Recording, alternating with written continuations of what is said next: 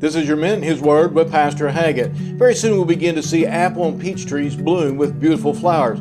But an apple or a peach orchard is for producing fruit, not for just being ornamental or just looking good. The owner of the orchard expects to get fruit off of those trees, and the more they produce, the happier the owner will be. The Bible says in John chapter 15 and verse 8, "Herein is my Father glorified, that ye bear much fruit, so shall ye be my disciples." As a born-again Christian, we're to also bear fruit.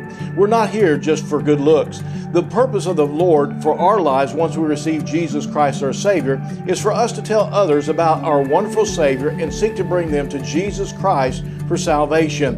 When we do that, it makes our Heavenly Father happy and brings glory to His name. So Christian, don't just try to look good. Produce godly fruit to the honor and glory of your Father in heaven.